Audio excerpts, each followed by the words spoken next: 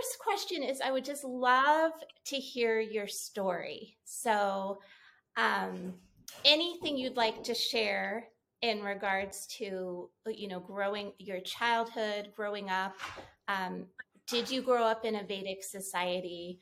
What messages did you receive as a female growing up in India? And just anything you'd like to share. Yes, grew up in an Orthodox family, very devout, full of prayers, rituals, chants every day, and didn't think much of it because it was all from the standpoint of the child. New clothes, good food, friends, that's what every festival is all about. Until I think I had my first wake up call when I was 8, and the family took the 8-year-old to see the Shankaracharya, one of them anyway, from the Sringeri establishment, from the Sringeri Pitha. And it was not the reigning one now, but I think it was his predecessor who was still alive.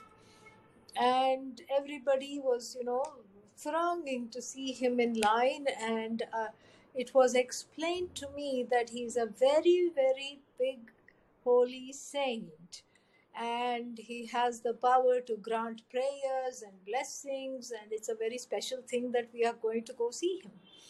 So I was very excited. I said, oh, this is wonderful.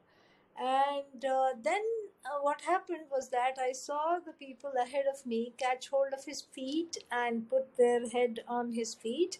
And then I too did the same thing.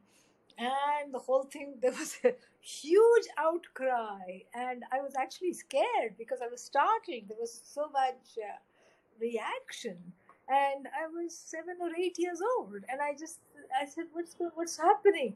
And the parents were wishing that I was somebody else's child, and it was just such a what should I say, such a taboo. Like I had breached, later on I understood I had breached a taboo of women not touching him ever. And so that is and then I didn't know what this was all about. I said, he's a holy man and I wanted his blessings. That's what I was standing there. And everybody else in the line were looking at me like, now he has to go take a bath to wash you off, basically. And it made no sense to me at that time. But he was an enlightened person. And he just made the crowd chill out. And he said that, she's just a child. She didn't do this on purpose. She's just a child. Let it go. And he talked very sweetly to me and tried to remove the fear that was there in the heart. And I think that was my first introduction to my gender, basically, within the context of the religion. I mean, otherwise I knew I was a girl and girls like this and boys like that. That was not an issue so much. But then, so what does it mean to do gender within the context of the tradition was brought home with me. And then I think I became a little more careful and a little more, like I would just stand back and observe.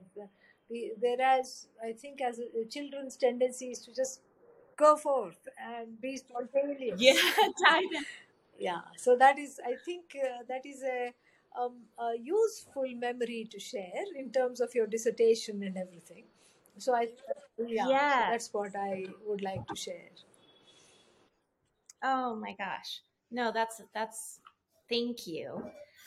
So my follow-up question that I had placed is, growing up in Hindu society, what would you say are the ways that Hinduism has empowered women, and what ways has it disempowered women? Is there anything you'd like to share in that regard? Yes, I think, the Hindu tradition is a very wonderful tradition to grow in as a woman.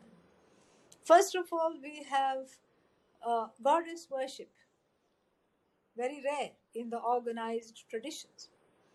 In the mainstream religions, God is always male, even though even though it's formless, but it's a he. They are convinced, and they will not entertain in the orthodoxy, that it could be a she.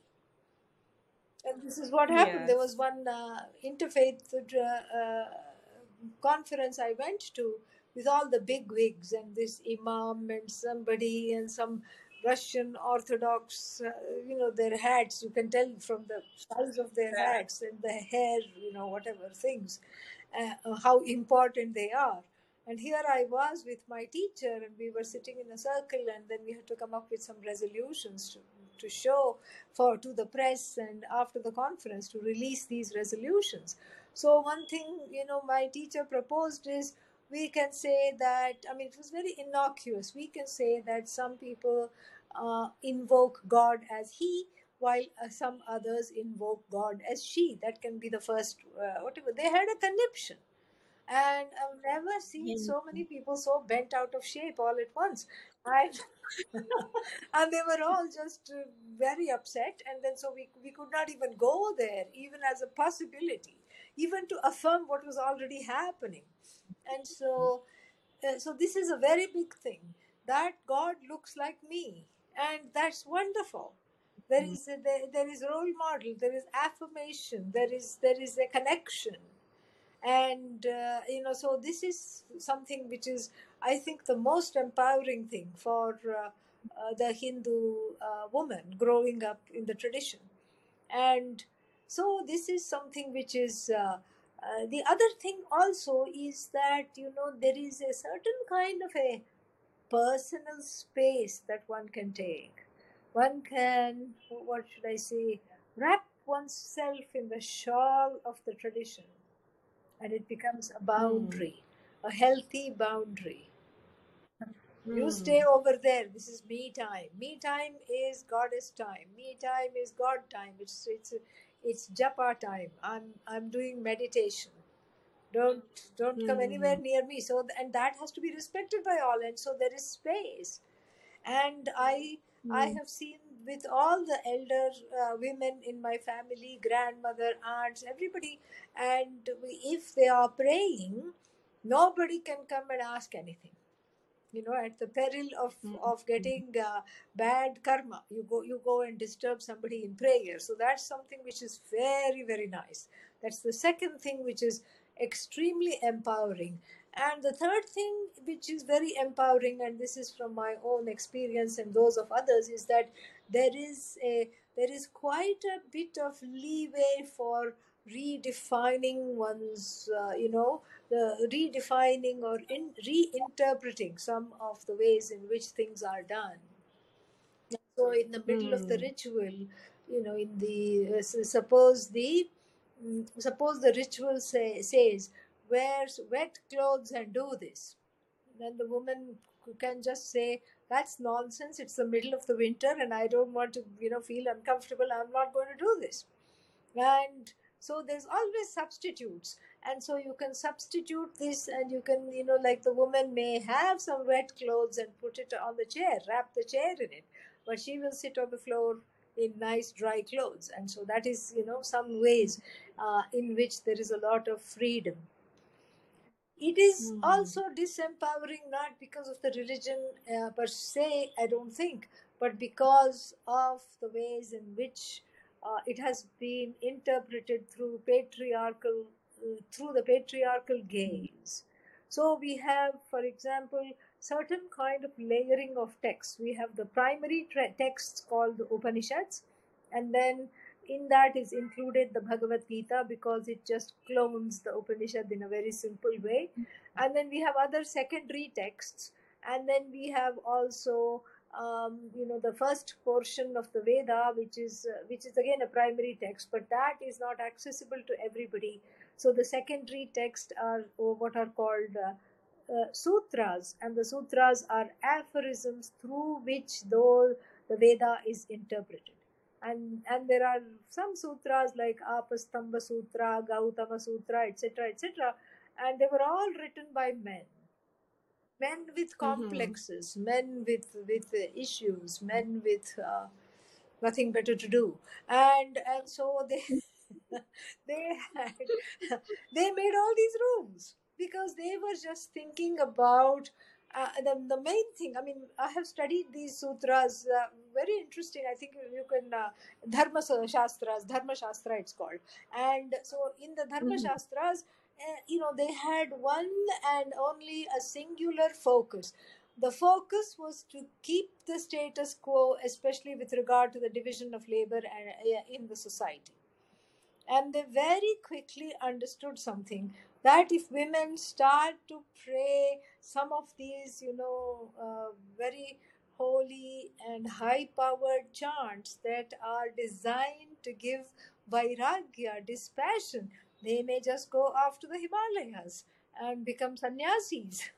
and so and who will cook, who will clean, who will give birth, who will take care? Mhm. So this was, from their standpoint, a very, very practical, uh, what should I Mm. say, a very, very practical thing, that some curbs should be put, even though the Upanishad does not say women should not chant this. So three things happened because of these stupid interpretations. So the first thing that happened was an entire Veda, and the Vedas are four in number, and the Sama Veda, an entire Veda that was upkept by women. Women used to maintain it, women used to chant it, women used to sing it. That was wrested from the hands of women and given to men.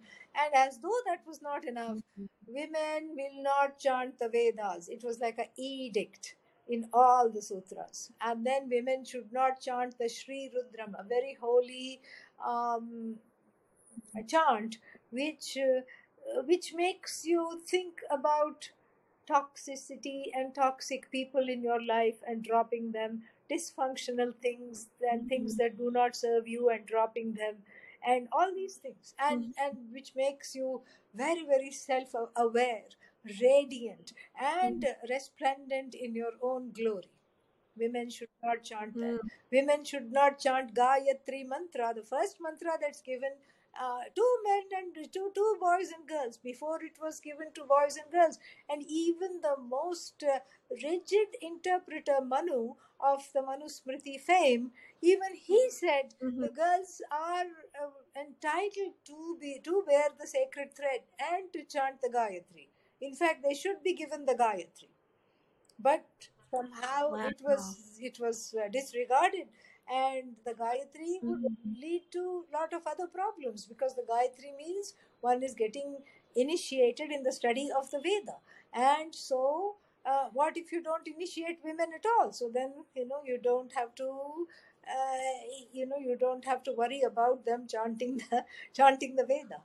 Then the final thing the women could not chant was Om. Om again makes one really go deep within oneself. And we can't have women doing that. I mean, we need them to cook, clean, and take care of the household. Wow. Oh. That's so interesting, the background you share on that. After reach, it's not, none of what you've said I have read anywhere. Even though there is information out there that, argues different positions on both sides, but that's so rich. It's fascinating. All Um, Guru's grace. That's all. yeah, Yes. yeah, yes. So, can you share with me a little bit about your journey coming into the study of the Vedas yourself and, of course, the study of Vedanta and, Yes. It's like what's that? It's like a natural outcome of two things. One is just growing up in a family where one was surrounded by that. So there is a lot of natural curiosity. What is all this about? And the second thing, the reason that brought me to this was, as a professor, Mm, I was having so many students during the office hours. This was in a previous life before the ordination. And I mm, was having, lines of students. And it was not really, because of me or I was great or something like that. I just took it as there is a lot of need. There is a lot of desperation. People really want to know how to lead their lives, and this is. And then when they came to see me, it wasn't questions about assignments and what to write in this paper, or I need an extension on that. No, it was more like, I'm breaking up with my partner of 3 years. How do I go? Okay, why did this happen? How can I go forward in life? Or I'm having issues with my primary, people, the parents, and what to do with that, or something like this. It was my friends or my life. It was all about relationships. And then, what is the purpose of my life? And one young man came and said, please give me at least one reason why I should continue to live, before you call the before you call the ambulance and all the counselors and everything. And so then, Yeah. one thing was very clear, that here was, I felt uh, helplessly inadequate to address these needs and these situations. I mean, I knew some things, and I was being older. I mean, they were all, what, 19, 20, and I was much older as their professor, and so I could offer something from experience, but it felt very shallow. Especially when people are asking me the meaning of life and what is the purpose of life. I said, I better find out before I share with them, Yeah. before I share with them. Yes. And so then that led me to meeting my teacher, and I met one of his disciples first, who had come to give a talk. And so I was, I wanted to record her just like you are recording me now, and I wanted to hear what she had to say and everything like that. I was actually doing it um, for a magazine that I was that I was a collective. I was having a women healers collective, and so for this magazine, I wanted like a lead interview, and so I went to see her. And a very interesting, my friend was going to do the video, and I was going to ask the questions. So we both went to see her. But then a very strange thing happened. Loaded up the car, and and then she forgot something, or she needed to use the bathroom. So we came back in, and then it was all of 2 minutes, and I picked up some, student papers, thinking I will, how it is. We always think we have more time and we'll do some papers somewhere, and that's a myth. That's an illusion. So that is like the academic Maya. It's academia. So, Oh my goodness. so Yes, what a So teacher. then I came in to get some student papers, and she came in to use the bathroom. We were gone literally for 2 minutes. And then somebody broke into the car, stole all the equipment and everything. And so I found myself calling this lady who was a disciple of my teacher. She's very famous. Actually, she's an Ayurvedic healer. Her name is Maya Tiwari. Fantastic person, and is very erudite and has written on numerous things on Ayurveda, and like the intersection between Ayurveda, reclaiming your power as women, and Vedanta. She has really done a lot of cutting edge work. Oh, Maya Yes, Tawari. yes. Oh, yes. I actually did spend a week Oh, with good. her way Yes. back. Okay. Yes, yes, Okay. yes, yes. I just didn't recognize Right, the name right. at first. So Yes. anyway, so I just said, all right, this is something big is about to happen. I felt, because this was like a big thing. No, this doesn't happen every day. And so I said, everything Yeah. has been taken away. The wallet is gone. So that's something about identity and everything. And so my friend, who was more practical of the two of us, so she called all the companies and everything, and she called Maya and said, this is what has happened, because Maya said, I only have half an hour to meet with you. But Maya Wow. said she'd had a dream, and that something like this would happen, and she was guided to leave the whole morning open. So then I went over there, And then I started to ask. We went over there. I started to ask questions, and when the topic came of the teacher, I somehow stopped the line of enquiry and only wanted to ask about the teacher. And that was it. The very next day, I packed 2 suitcases and went to India, and and met the teacher. And so Wow. that is how the journey started. Wow. That's such amazing story, Yes, just to have certain events occur that sort of made it very memorable and important, knowing like, oh, something big's about to yes, happen, yes, as you because said. everything is being taken away, so it must be something really big. Yeah, and so it's life as before. The whole identity it prophesied a shift in how one identifies with oneself. With regards to the little pieces of plastic that come in the wallet, and this is who you are, and this is all that. And so the wallet may not change, but cognitively everything has changed. Oh my goodness. And so, what? Let me look what I have here. But so I'm just curious. Then, once you met Puja Yes, Swamiji and you started studying with yeah, him, was there anything unique about the way he related to female students that kind of struck you as important? Or yes. I mean, he was just he was like a mother. I can't even say he was like a father. He was both father and mm, mother, and he was just like a mother. And he was soft, and I learned a lot from him about relating to women and what are some of the pedagogical tools that mm, he would use. Like in one instance, I was very close to him because I traveled with him for 7 years, yeah, all over the mm, world, in the length and breadth of India, and all over the world. And I spent a lot of time with him. I used to take dictation of the letters he wanted to write. I used to read to him every evening on when he walked on the treadmill. And so this was so I had a lot of chances. He kind of really took me in under his wing, and it was very, very clear that I was an apprentice, and I had to just watch. And even sometimes people came to have closed door talks. As the door was about to close, he would go like this, "Come in and take a seat." And I was privy to many things.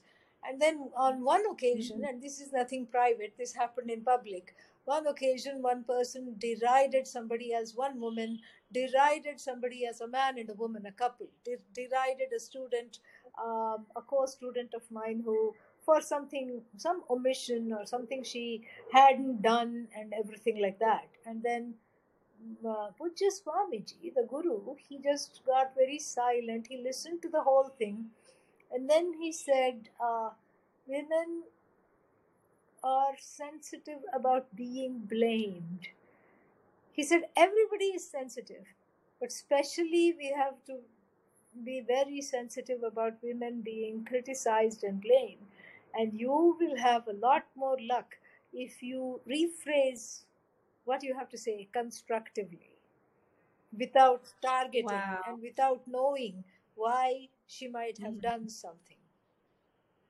And then I have also heard him say that a woman has to go to her in-laws house in the patriarchal culture is a travesty, because here is one woman who has to get adjusted to so many egos. And so Mhm. she had a surname, and now she has to drop that name and take on the husband's name in a traditional thing. And so this is Mhm. something which is which is very difficult. And he would say women make a lot of sacrifices for society and the family. And then the Mhm. final cherry on top came when I asked him the question. I said, Swamiji, you have gone everywhere. You know so many jnanis, people of self knowledge who are enlightened. where are they? I said, where do you find them? Are they in the hills? Are they in the cities? Where are they? And then he thought about it, and then he said, they are in I see the knowledge of the self more often than not shining in the elderly housewives. And he said, I may not even have met them that much. And I go to their house I'm invited to lunch, and the man of the house is sitting right next to me and eating his lunch also and keeping on talking. And he went like this, blabbing something or the other. And and as the woman is serving me, I look into her eyes and she looks into mine. I know she knows, she knows, I know she knows. Wow. So there was some good karma that took me to such the feet of such an enlightened master, especially with regard to gender issues. And he sent me to the most conservative conference to represent him. That was some other story. It was something else. Do you want me to go into that? Would that be useful, or should I not? Yes, I think that would be actually really, really nice. Yeah, to share that Yeah, this was in experience. 2007 or 8. It was the Hindu Jewish dialogue, and it was a high level delegation. And I had been working in the background, writing letters and inviting people and everything. Mhm. And Swamiji got bronchitis and he was told not to travel, especially on the plane and everything. His lungs were very weak. And he said, you must go. And then, I received a letter from the rabbinate in Israel saying that women should not speak until they are spoken to, and these are the protocols with the rabbis. And this is, if you are coming, you can come, but this is what you cannot talk, you cannot do this, and you have to walk behind them, not in front of them, etc. And as though that was not enough, then I got a letter from the Indian delegation, one of the swamis, who said he cannot look at women at all. His whole life is about avoiding women. So sad, no? And but that is what his whole life is about, avoiding women. And she said, I cannot look at women. Don't have any women come in front of me. So then I called Puja Swamiji, and poor thing was coughing so much, but still, he found it amusing, and he said, all the more reason you should be there and you should go. So I Oh. went and I gave them a wide berth. I just hung around in the back, and then, because unless they turned, I did not eat with them. Went, took my food, and then went, and sat at some other table and ate there and everything.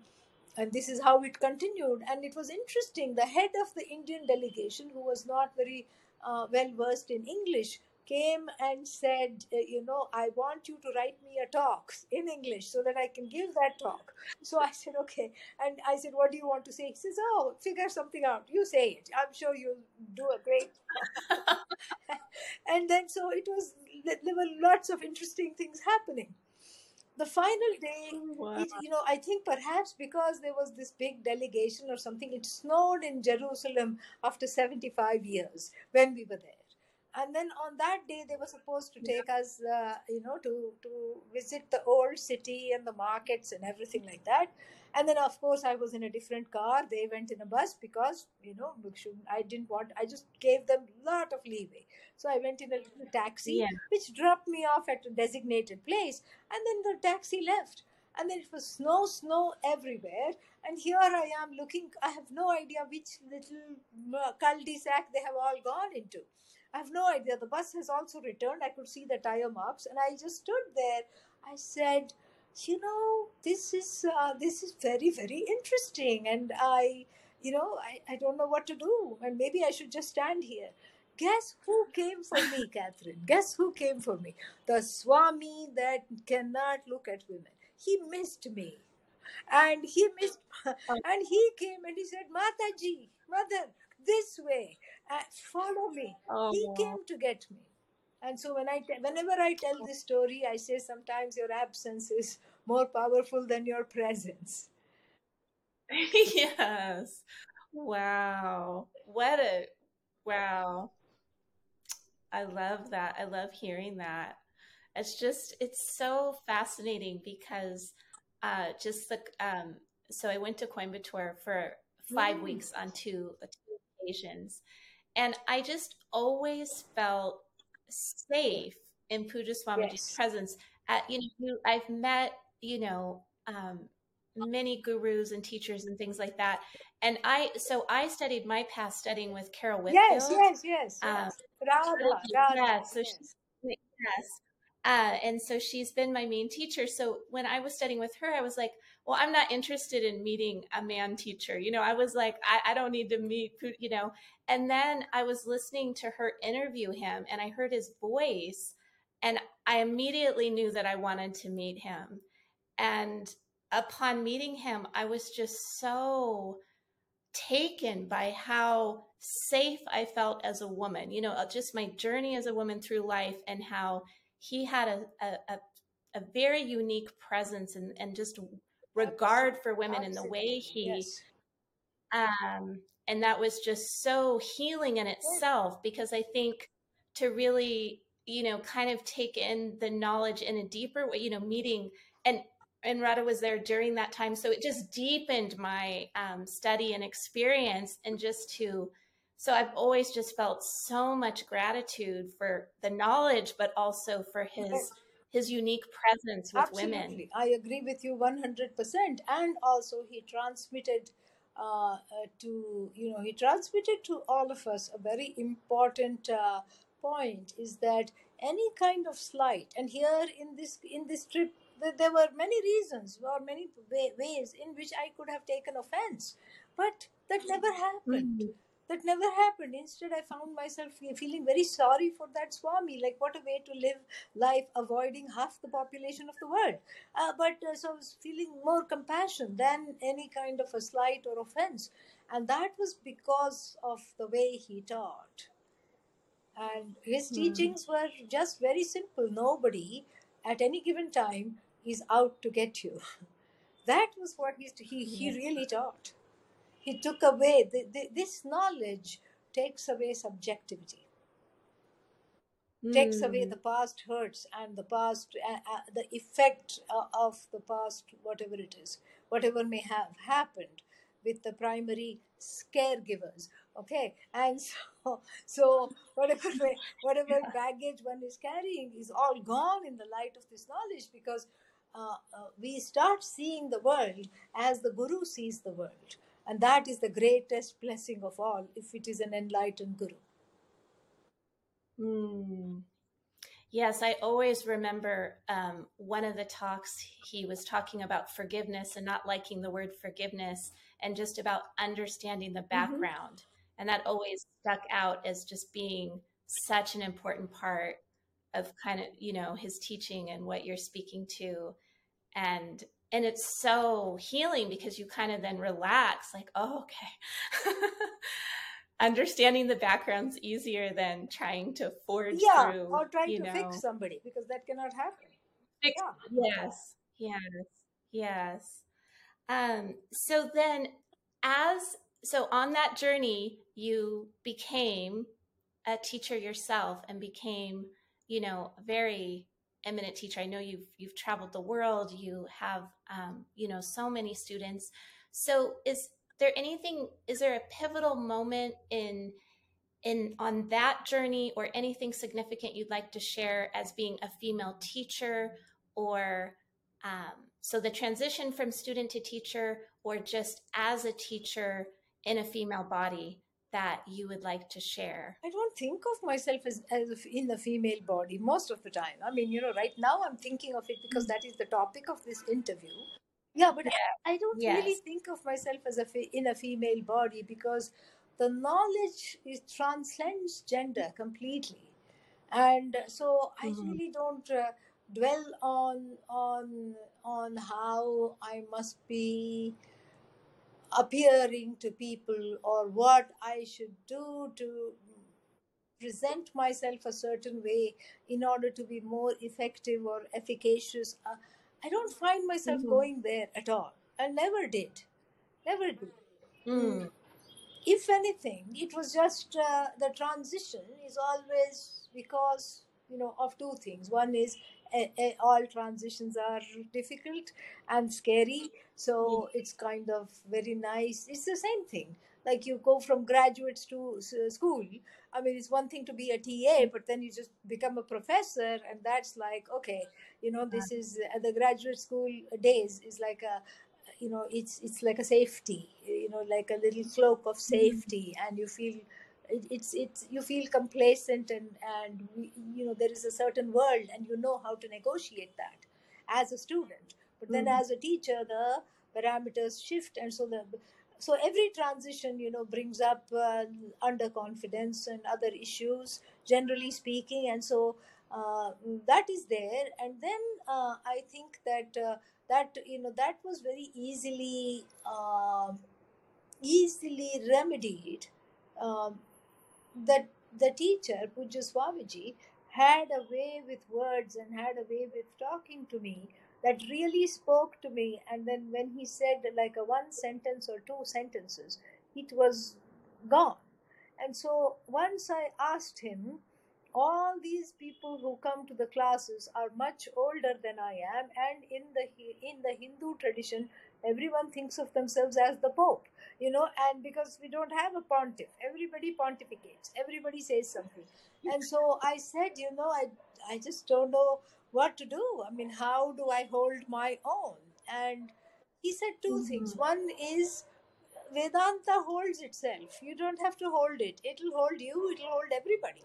And then the second thing he said, I'll never forget, is that you have to be big like me. He said, think big, Mm-hmm. be big.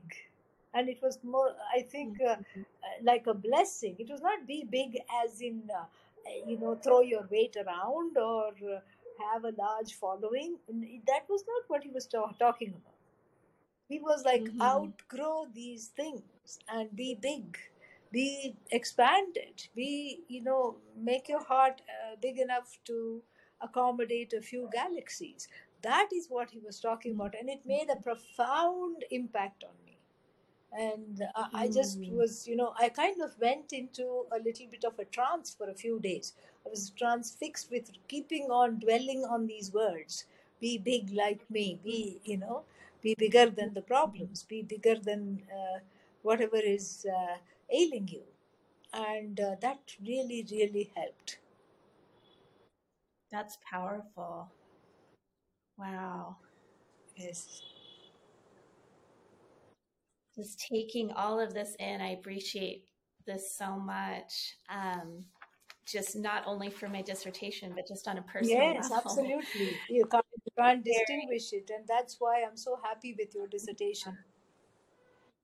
Yes, thank you. It's been a long journey, but it feels more timely now. I feel like there's more ways to, have dialogue with different platforms, and there's more, lectures available, say, for different teachers on YouTube. So that's made it timely. Yeah. Um, so what do you think has led to the growing number of female teachers in Vedanta?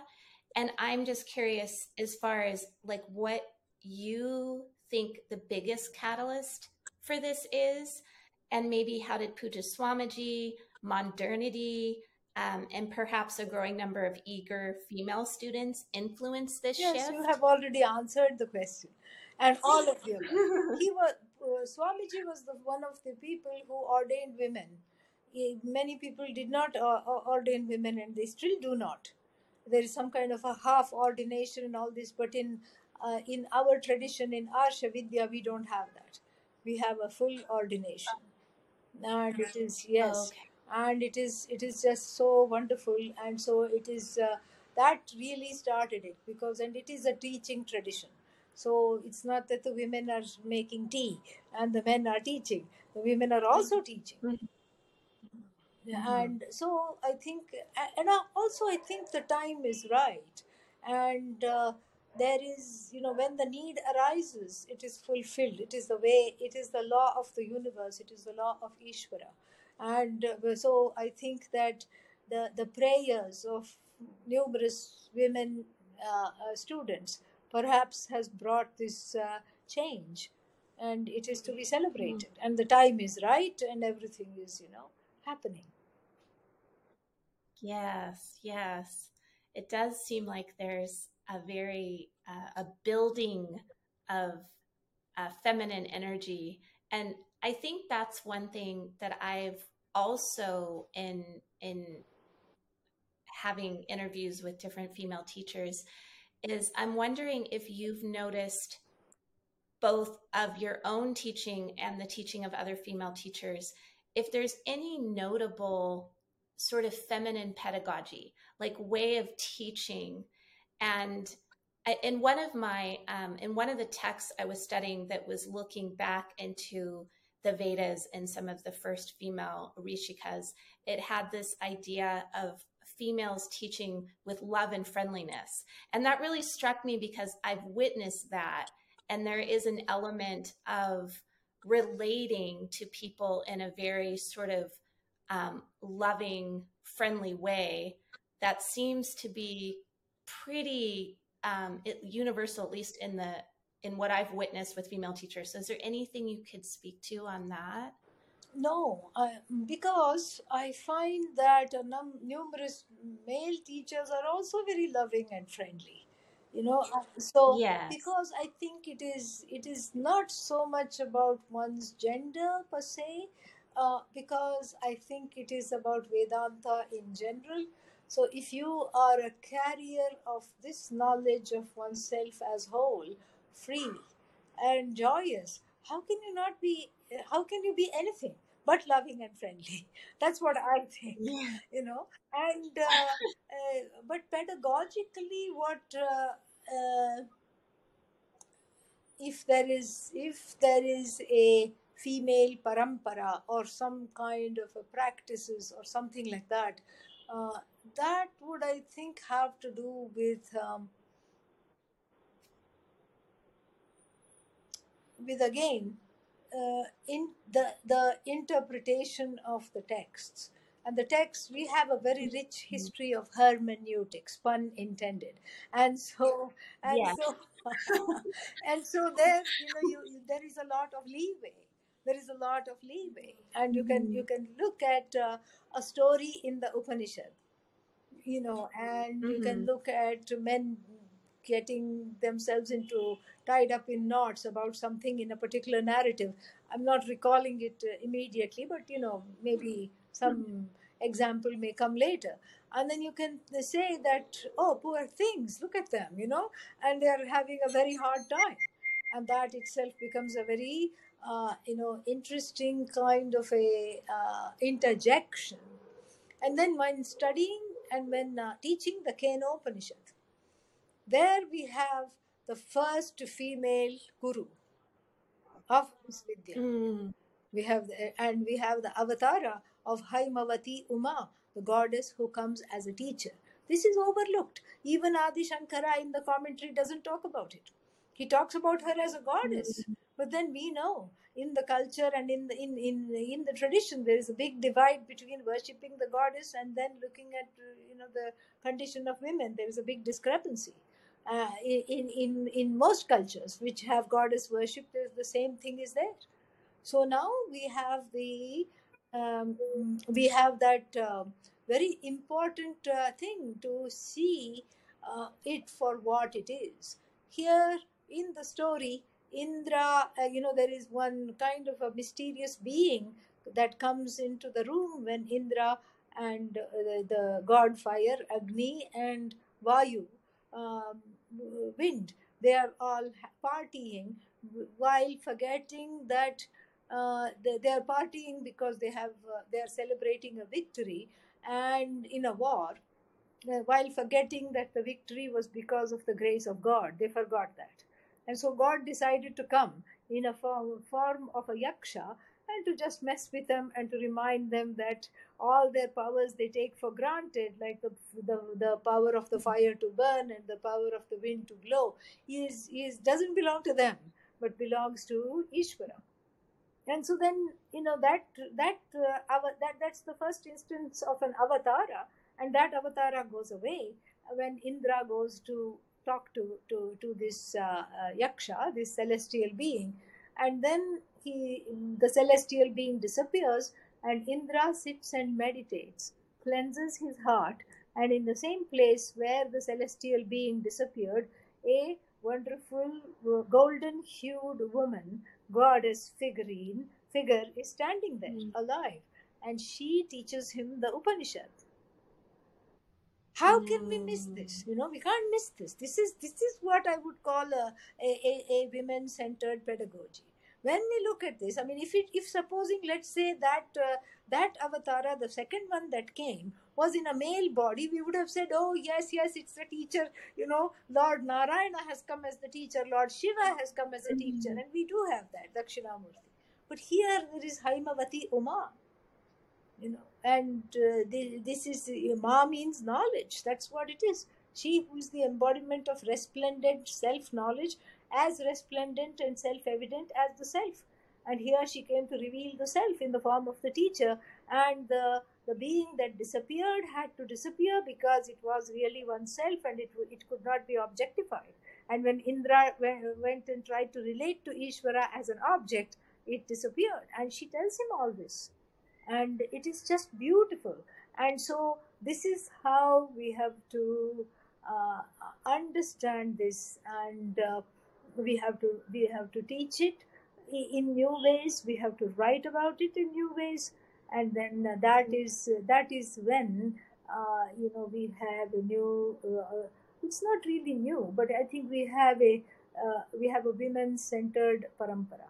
And Pujya Swamiji has done so much for this, because he would say, well, people will get offended studying the Gita because it is only addressed to men. And let me be the first person to tell you that it is addressed to men. Because it's all in the masculine. Yeah, so he did a lot to carve out a female-centered, women-centered pedagogy of teaching Vedanta. I mean, I have learned so much from him. I am so grateful. And his mind was like the whole cosmos, everything he could hold in it, and everything he could make okay. And even the most disgruntled person, would want to go see him. And even the most hurt person, even the most angry person, he had that the force of the knowledge was such that he could disarm everybody. And that is something, that more than trying to be a woman teacher, that is what is to follow. You just accidentally happen to fall in the woman's body. That's what it is. Yeah, that is not the main thing. It is. Yeah, right. It's interesting though. I've never heard that about the Keno. It was the Keno Upanishad. Yeah. I mean, with the research I've done, like I haven't heard that. I haven't studied that particular Upanishad, so I'm excited to go look at that. I just want to see if there. Okay, so one final question that I have: is there anything unique about the way Advaita Vedanta empowers women? So, is there anything about the teaching that uniquely empowers women, say, as compared to other traditions or other teachings? Absolutely. It empowers all humanity. And how can it not empower women? And here one was thinking that one is a victim of circumstances. One is in the hands of karma, and one has all these responsibilities and all these things, and one is a doer, and one is done in. When one is not a doer, one is done in by other people's doings. And here, this person, whether man or woman, is told, you are free. And you are whole, you are limitless. In fact, you are not You are not existing because of all these circumstances. You are indeed one with the cause. And if anybody is told that, that is just so transformative, completely transformative. And then within the current context of gender dynamics, discrepancy, oppression, internalized oppression, if a person is shown this, imagine, I mean, it is unimaginable. Like, one is it becomes a kind of a, to use a cliched term, a kind of a liberation theology, Mm-hmm. in the sense of not just liberation, moksha as liberation, but also liberation from everything else that is staring at one in the face, on an empirical realm. And there is a beautiful saint. I wish to introduce you to. Her name is Bahina Bai, in the 17th century, a Bhakti movement saint. And she was a poet, and she was married to an extremely control freak, kind of a narcissist husband. And here she was, all the time attending to him, and on top of that, he was sickly and angry and highly suspicious. Even if she went to pray, he was like, "Who are you with?" He's this kind of a fellow, and a total control freak. And then, she used to give vent to her feelings in poetry, and what beautiful poetry! And some of them have been translated, and one of them I quote: "The Vedas cry out, the Puranas shout, no good may come to a woman. O Lord, what am I to do, having been born in this woman's body?" says Bahina. So she refers to herself in the third person, as that was the way they would delegate authorship in their poetry. Says Bahina, what is this? How am I to know the truth? If the Vedas are looking upon me like this, how am I to know the truth? But know the truth she did. And not only that, I mean, when she knew the truth, and when she was free, she studied with the guru secretly. And when she was free, the husband came around. That is the power of Vedanta. Yeah, and Puja Swamiji used to talk about this freedom in relationship, not freedom from relationship. Right. Um, Swamini, can you text the name Yeah, I of will, the I poet? will, I It, will send it to okay. you by email. Okay. Yes, I would love that. I would love that. So then one just short follow-up question, and then I want to honor your time. Would you say then there's so much out there in popular culture?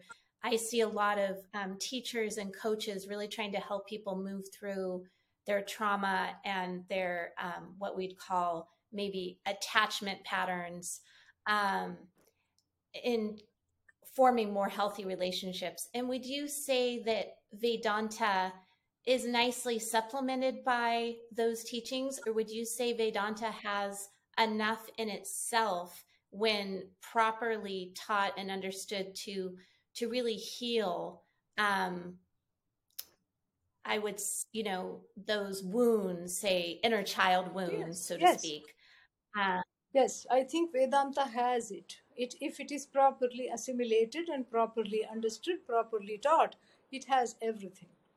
Because it has the preparation, and the preparation includes, is not averse to therapy. And because that's what is talked about, you share it out, you talk it out. It's not averse to therapy, it's not averse to any other creative form of dealing with trauma. It's not averse to any other thing, yoga, any other ways of expressing self love, etc., etc. In fact, that is what it teaches. Vedanta is just what's the word for it? It opens the heart. It opens the heart to show you the wounds that need to be addressed. And that is a freak out moment for a lot of people. They're like, "Oh, I don't know if I want to look in here." But then you look in there with the help of the guru, with the help of all the people with whom you are studying. And then the clearing of that happens, and then for that shraddha, devotion, respect is needed. Respect and trust for the knowledge. Vedanta is all about taking that inner child that stopped trusting, and then taking it to finally to trust itself and to trust the whole universe, which is revealed as an extension of itself.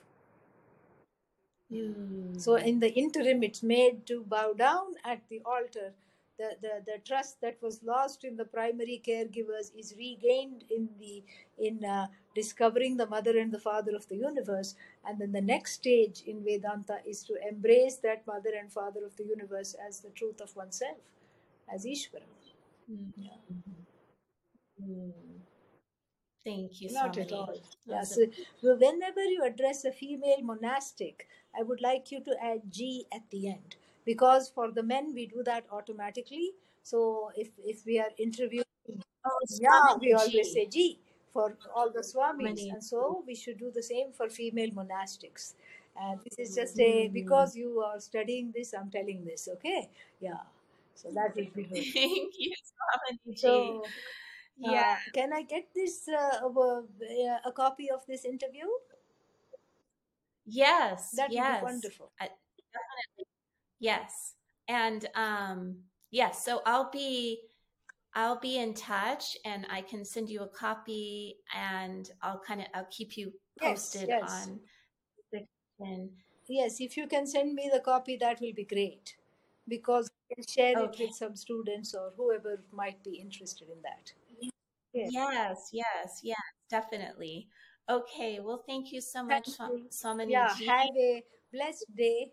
And I know you are a wonderful student, and you will come out with a breathtaking, path-breaking dissertation. And I wish you good luck with that. And I know you are a wonderful mother, and so good luck with that as well. Oh, thank you for the blessings, Take Swaminiji. care. All the best. Grateful. Okay, Oh, oh. you too. Oh.